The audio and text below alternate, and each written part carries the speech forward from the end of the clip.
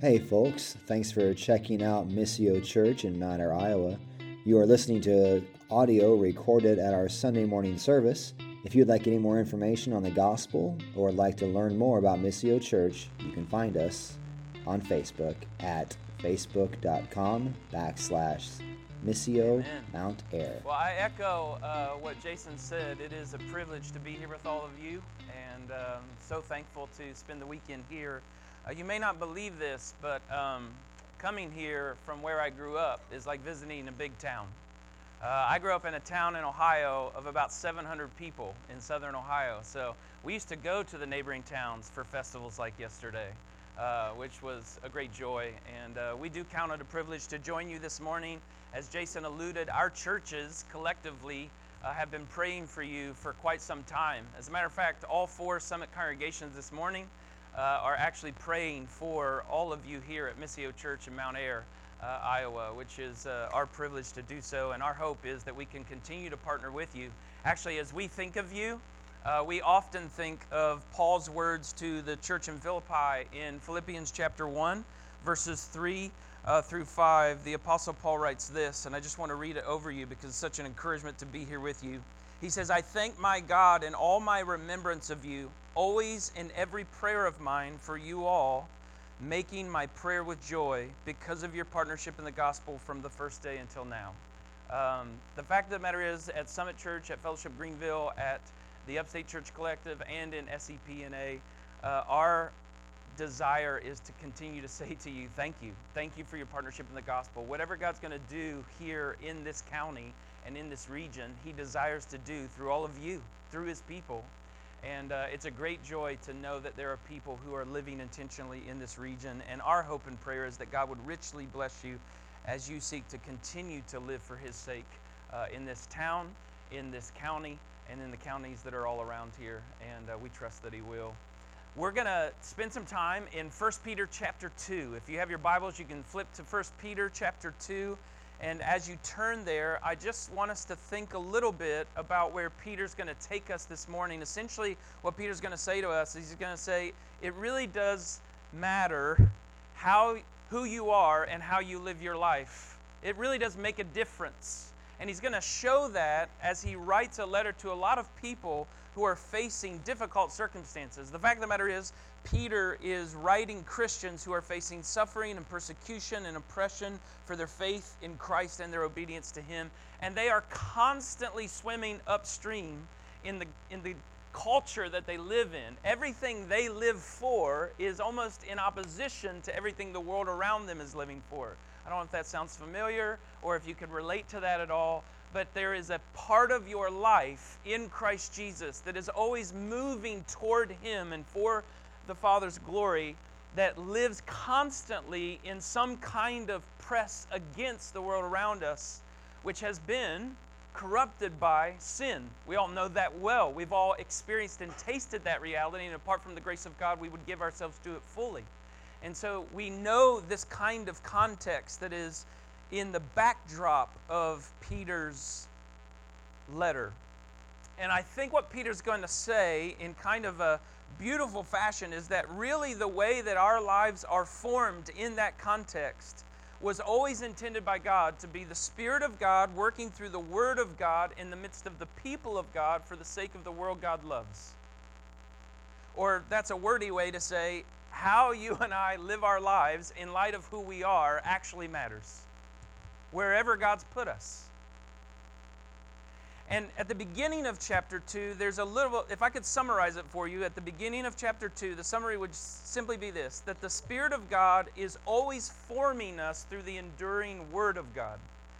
The Spirit of God always wants to use the Word of God to continue to change and shape us. And so there's a lot in 1 Peter chapter 2 in the first 8 verses. We're going to focus on verses 9 through 12. But in those first 8 verses, Peter says to all the Christians whom he's writing, listen, Christ is not just the milk you desire to survive. He is actually intended to be the precious and chosen cornerstone that you come to build your entire life upon, both individually and collectively. One of the defining marks of a child of of God is this increasing appetite for the sufficiency of Jesus Christ, that he becomes more, that he becomes greater, that he becomes sweeter and all the more satisfying the more I spend time with him and the more I understand and look at the beauty of who he is. And I think one of Peter's final kind of exhortations that comes out of this is that it's not just meant for us. It's not just meant for you individually, and it's not just meant for us in this room to enjoy Christ. God intended all along that he was going to proclaim something about who he is and about his glory that would extend way beyond us. Through us, yes, but well beyond us, and not just for us alone. So I want to read with you 1 Peter chapter 2, and I want us to just focus in there on verses 9 through 12. We'll just kind of zone in for a second to where Peter is in this letter. And I just want you to hear the descriptions that Peter's going to give.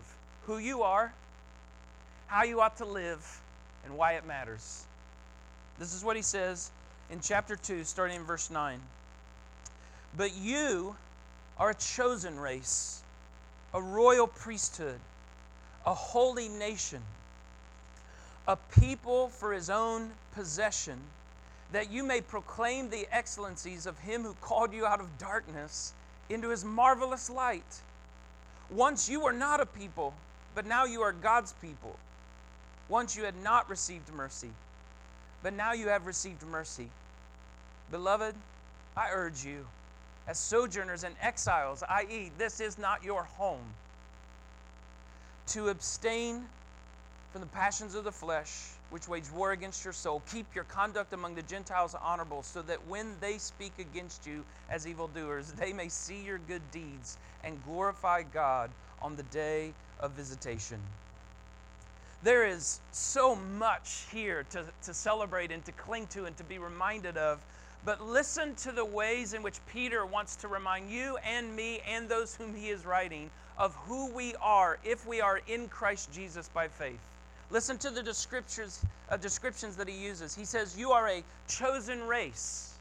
You are a unified, recreated race of people with an uncommon humility because God chose you. You did nothing to earn his love or his affection being set upon you. In a sense, God says all the ways you might try to be identified or you might try to say, this is who I am, I want you to know I made you a people that I chose that would be one kind of people set apart for me.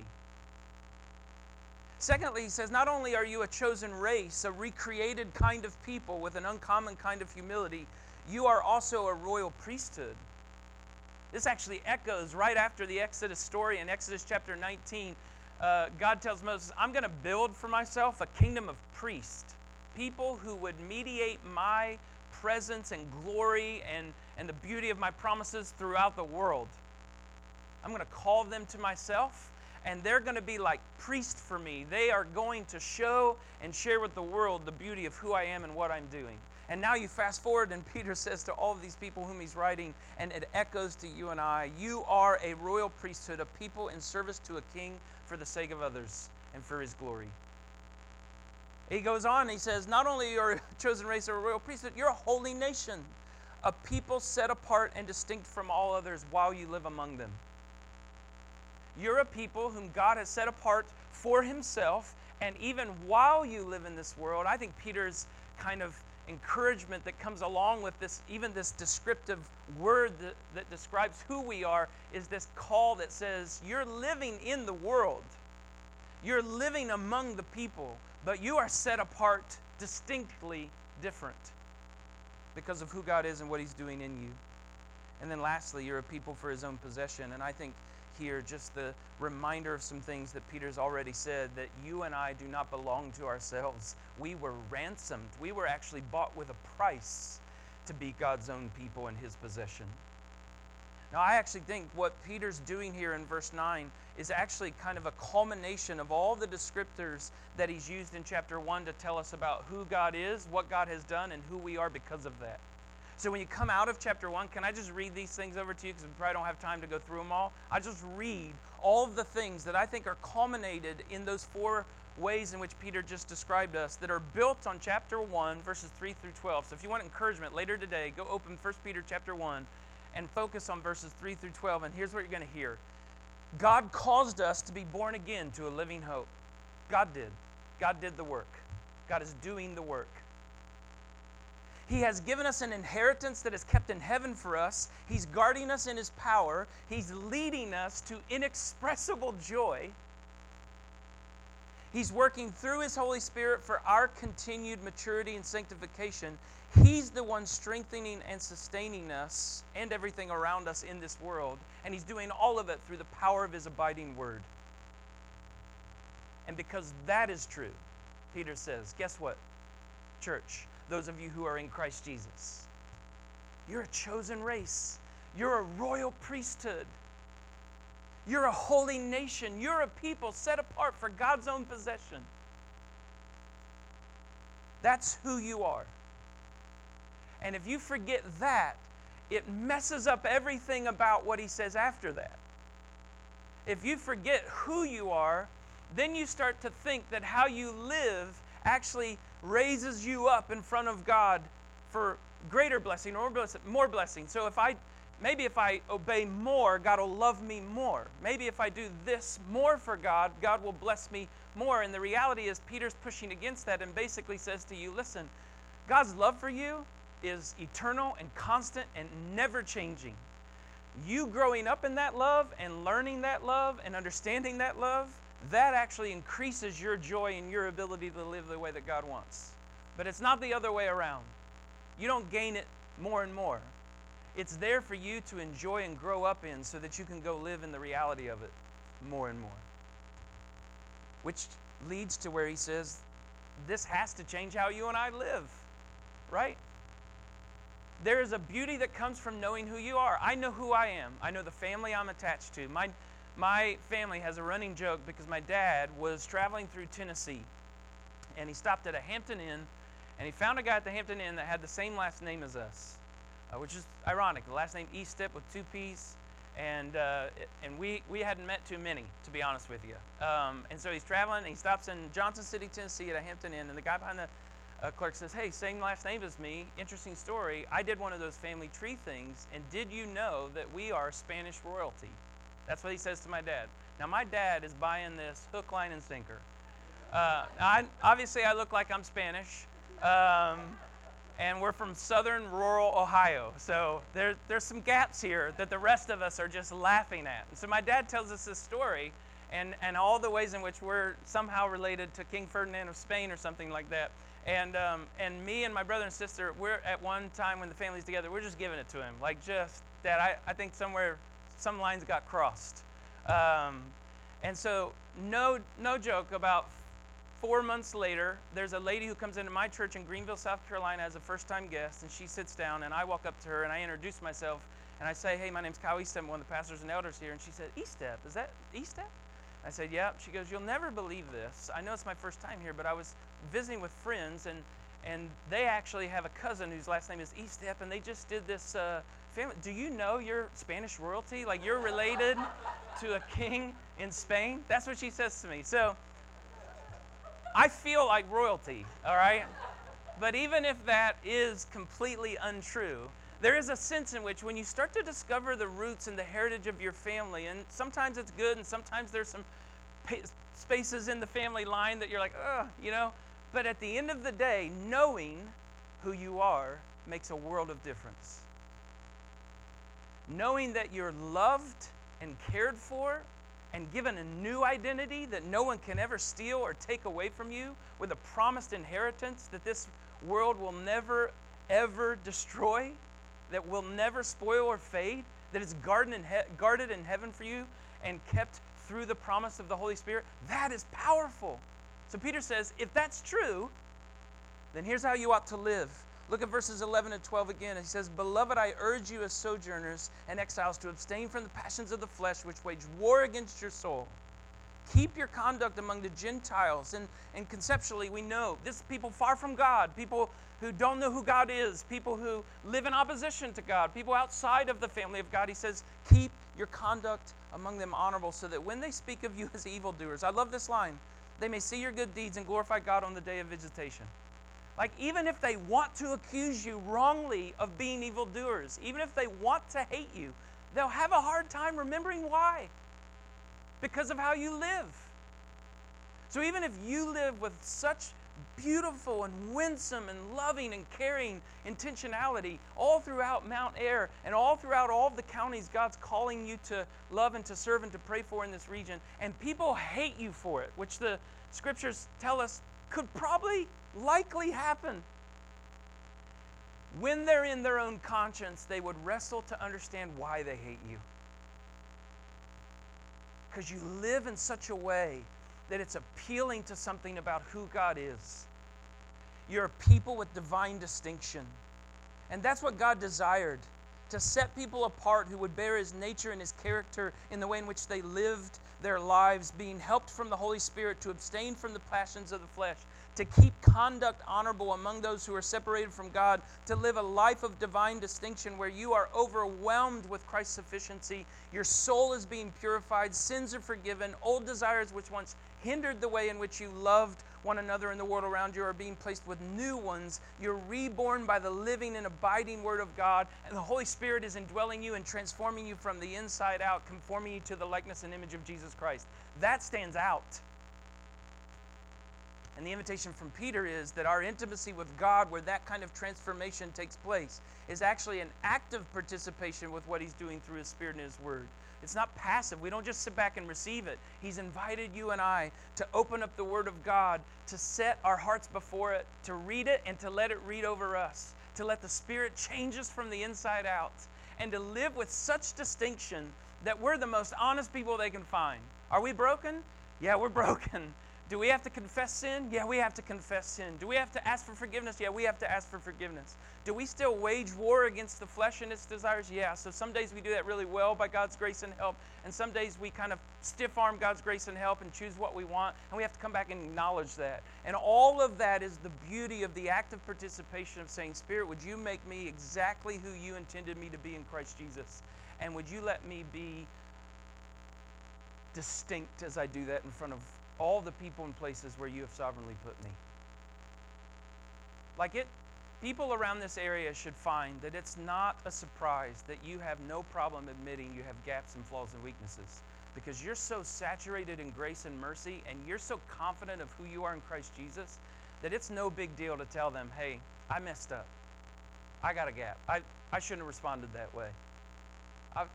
Those things are natural, because the Spirit's constantly bringing to mind the ways in which we are going to continue to be brought up and matured in the beauty of God's love and His grace and His mercy, which we swim in every day.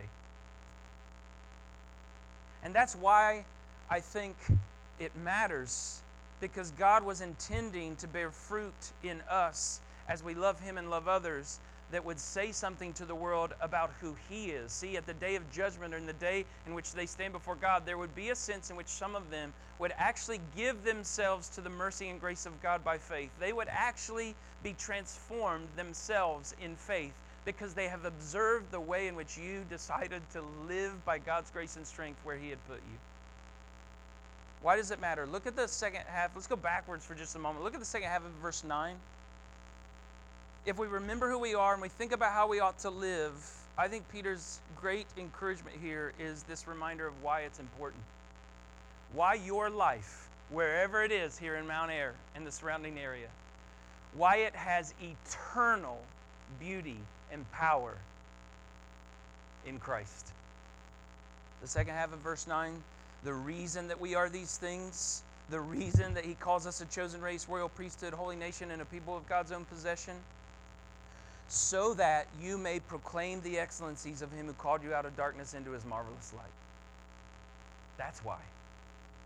Why does it matter that you remember who you are, and why does it matter that you remember how you ought to live? Because God intended from, as Jason alluded, before the foundation of the world, that He was going to tell the world the beauty and the power and the magnificence of who He is and what He's doing in this story of salvation and redemption through you.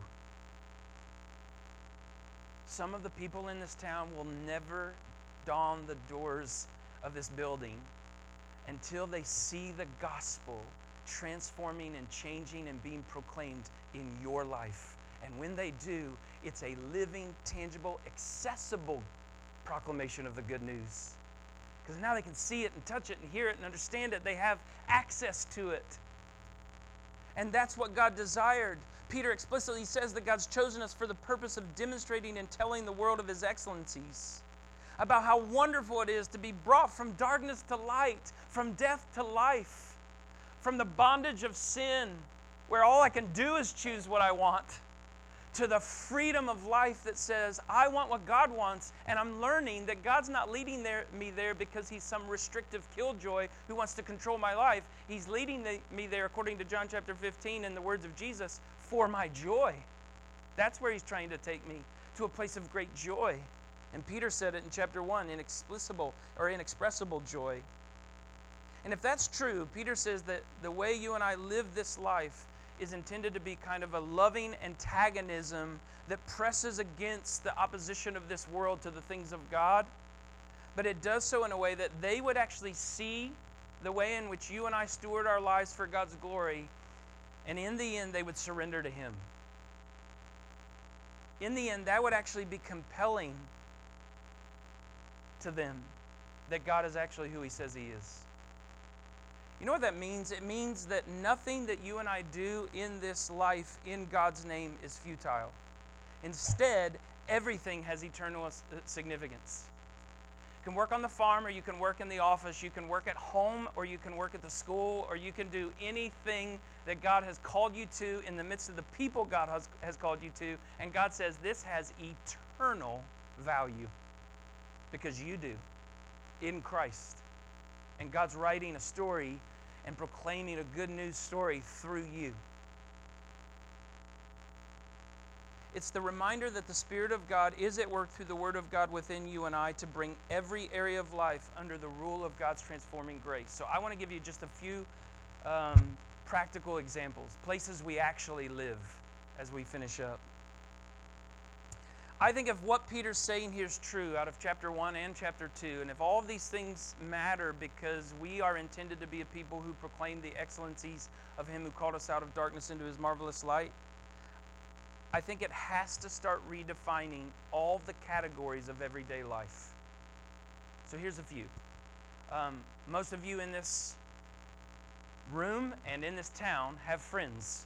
There are people you know that you're connected to, some for a very long time, some for a short time, but you're building friendships, you have friendships, you're establishing new friendships. So when you have friendships, if these things are true and God grants us good friends, this changes the way in which we view friendships. Friendships are no longer to be used to get what we want, but rather to grow in grace and not live in isolation. They are ways in which we lovingly serve one another and learn that there is great joy had in giving our lives away for the benefit of those God's placed around us.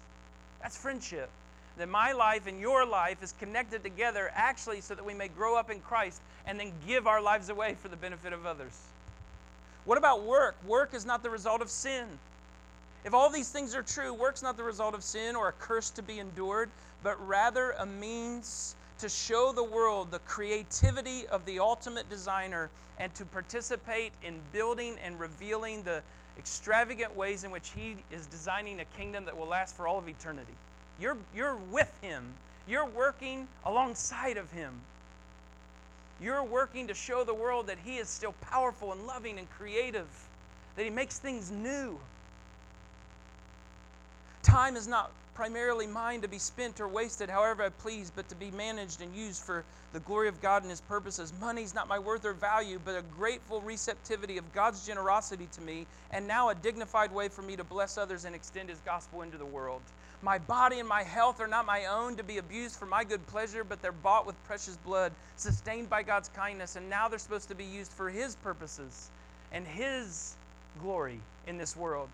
If I go to school still, and some of you are still in school, and that's not ending for a few of you anytime soon, so keep your heads up. But if you're in school, it's no longer a dreaded task to be merely attended and survived, but a mission field to proclaim the excellencies of Jesus Christ to people who are far from God. And if you're in a marriage and God calls you to marry, it's not merely a friendship to maintain if it feels good or as long as it benefits you, but a covenant of gospel reenactment to be protected and purified through loving self-sacrifice the rest of your days until you both stand before Jesus without any flaws or gaps. And it'll be until then that you stand before Him without any flaws or gaps. And if you have children, they're not merely a validation of your legacy or some contribution you're making to this world. They are image-bearing gifts of grace to be enjoyed and nurtured and matured into His likeness and released into this world in both their successes and their failures to show people something about the radical grace of God in their life. And all of that, the list goes on and on and on and on. Why? Because all of this is by Him, through Him, and for Him. Therefore, all the time you spend remembering who you are in Christ, how you ought to live, and why it all matters is not time wasted. Every week when you gather, you go through the Sermon on the Mount, you preach through books of the Bible, you see each other on Sunday, you pray with each other on Sunday, you pass each other on the streets of Mount Air. You are to be reminding one another, this is who we are, this is how we ought to live, and it matters because God wants us to proclaim the excellencies of Him who called us out of darkness into His marvelous light. Think of this. As Jim and the others come, and we're going to sing as we leave here this morning, I just want you to think, what would it look like if my heart just kept getting filled up with the excellencies of Jesus, right? If I'm supposed to proclaim these excellencies, then I want to learn them. I want to be satisfied with them. I want to think about them often. I think of the author of Hebrews. When I read through the book of Hebrews, I think it's like this constant lifting of my chin to see Jesus as true and better. Here is something I just want to leave us with as this compelling image of the excellency of Jesus Christ.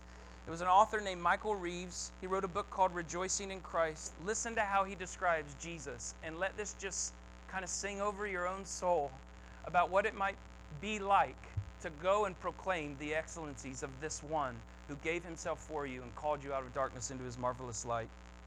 He says this about Jesus Christ. Here was a man with towering charisma running over with life. Health and healing, loaves and fishes all abounded in His presence. So compelling did people find Him that crowds thronged round Him. Men, women, children, sick and mad, rich and poor, they found Him so magnetic they just wanted to touch His clothes. Kinder than summer, He befriended the rejects and gave hope to the hopeless.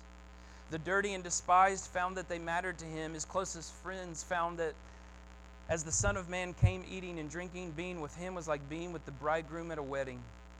Yes, He was a man who felt a world of pain, yet abounded with joy. Generous and genial, firm and resolute, He was always surprising. He was loving but not soppy. His insight unsettled people and His kindness won them over. Indeed, He was a man of extraordinary and extraordinarily appealing contrast. You would not make Him up. You would only make Him one or the other. He was red-blooded and human, but not rough, pure and never dull. Serious with sunbeams of wit, sharper than cut glass. He out-argued all comers, but never for the sake of the wind. He knew no failings in Himself, but was transparently humble. He made the grandest of claims for Himself without any arrogance. He ransacked the temple. He spoke of hellfire. He called Herod a fox and the Pharisees painted corpses. And yet never once do you doubt His love for you as you read His life. With a huge heart, He hated evil. He felt for those in need. He loved the Father and He loved people. And when you look at Him, you have to say, here is a man truly alive, unwithered in any way, far more vital and vigorous, far more full and complete, far more human than any other, and yet fully God. How sweet it is to know Him, how wonderful it is to be known by Him, and what a privilege it is to proclaim His excellencies wherever He has placed us. Father God, we love You because You first loved us. And what a privilege to be reminded today of who we are because of Your grace and Your mercy. And to be reminded today of how we ought to live, and to know that even if the world presses harder and harder against that, You have called us to a distinct kind of living. Confident, yes, but full of humility and grace because of who You have shown Yourself to be in our own lives. And then believing that where I live, where I work, where our kids go to school, the streets we walk, the stores we shop at, the people we interact with when we travel and when we're here, It's not by accident. It's because they need to see and understand the excellencies of Jesus Christ, who called us out of darkness into his marvelous light, that they might someday glorify you, that they might one day understand you're exactly who you said you are. You've kept every promise you said you would keep. And there is none like you in all the earth. Help us to be a people who enjoy the privilege and the responsibility to proclaim that wherever we go. We ask in Jesus' name. Amen.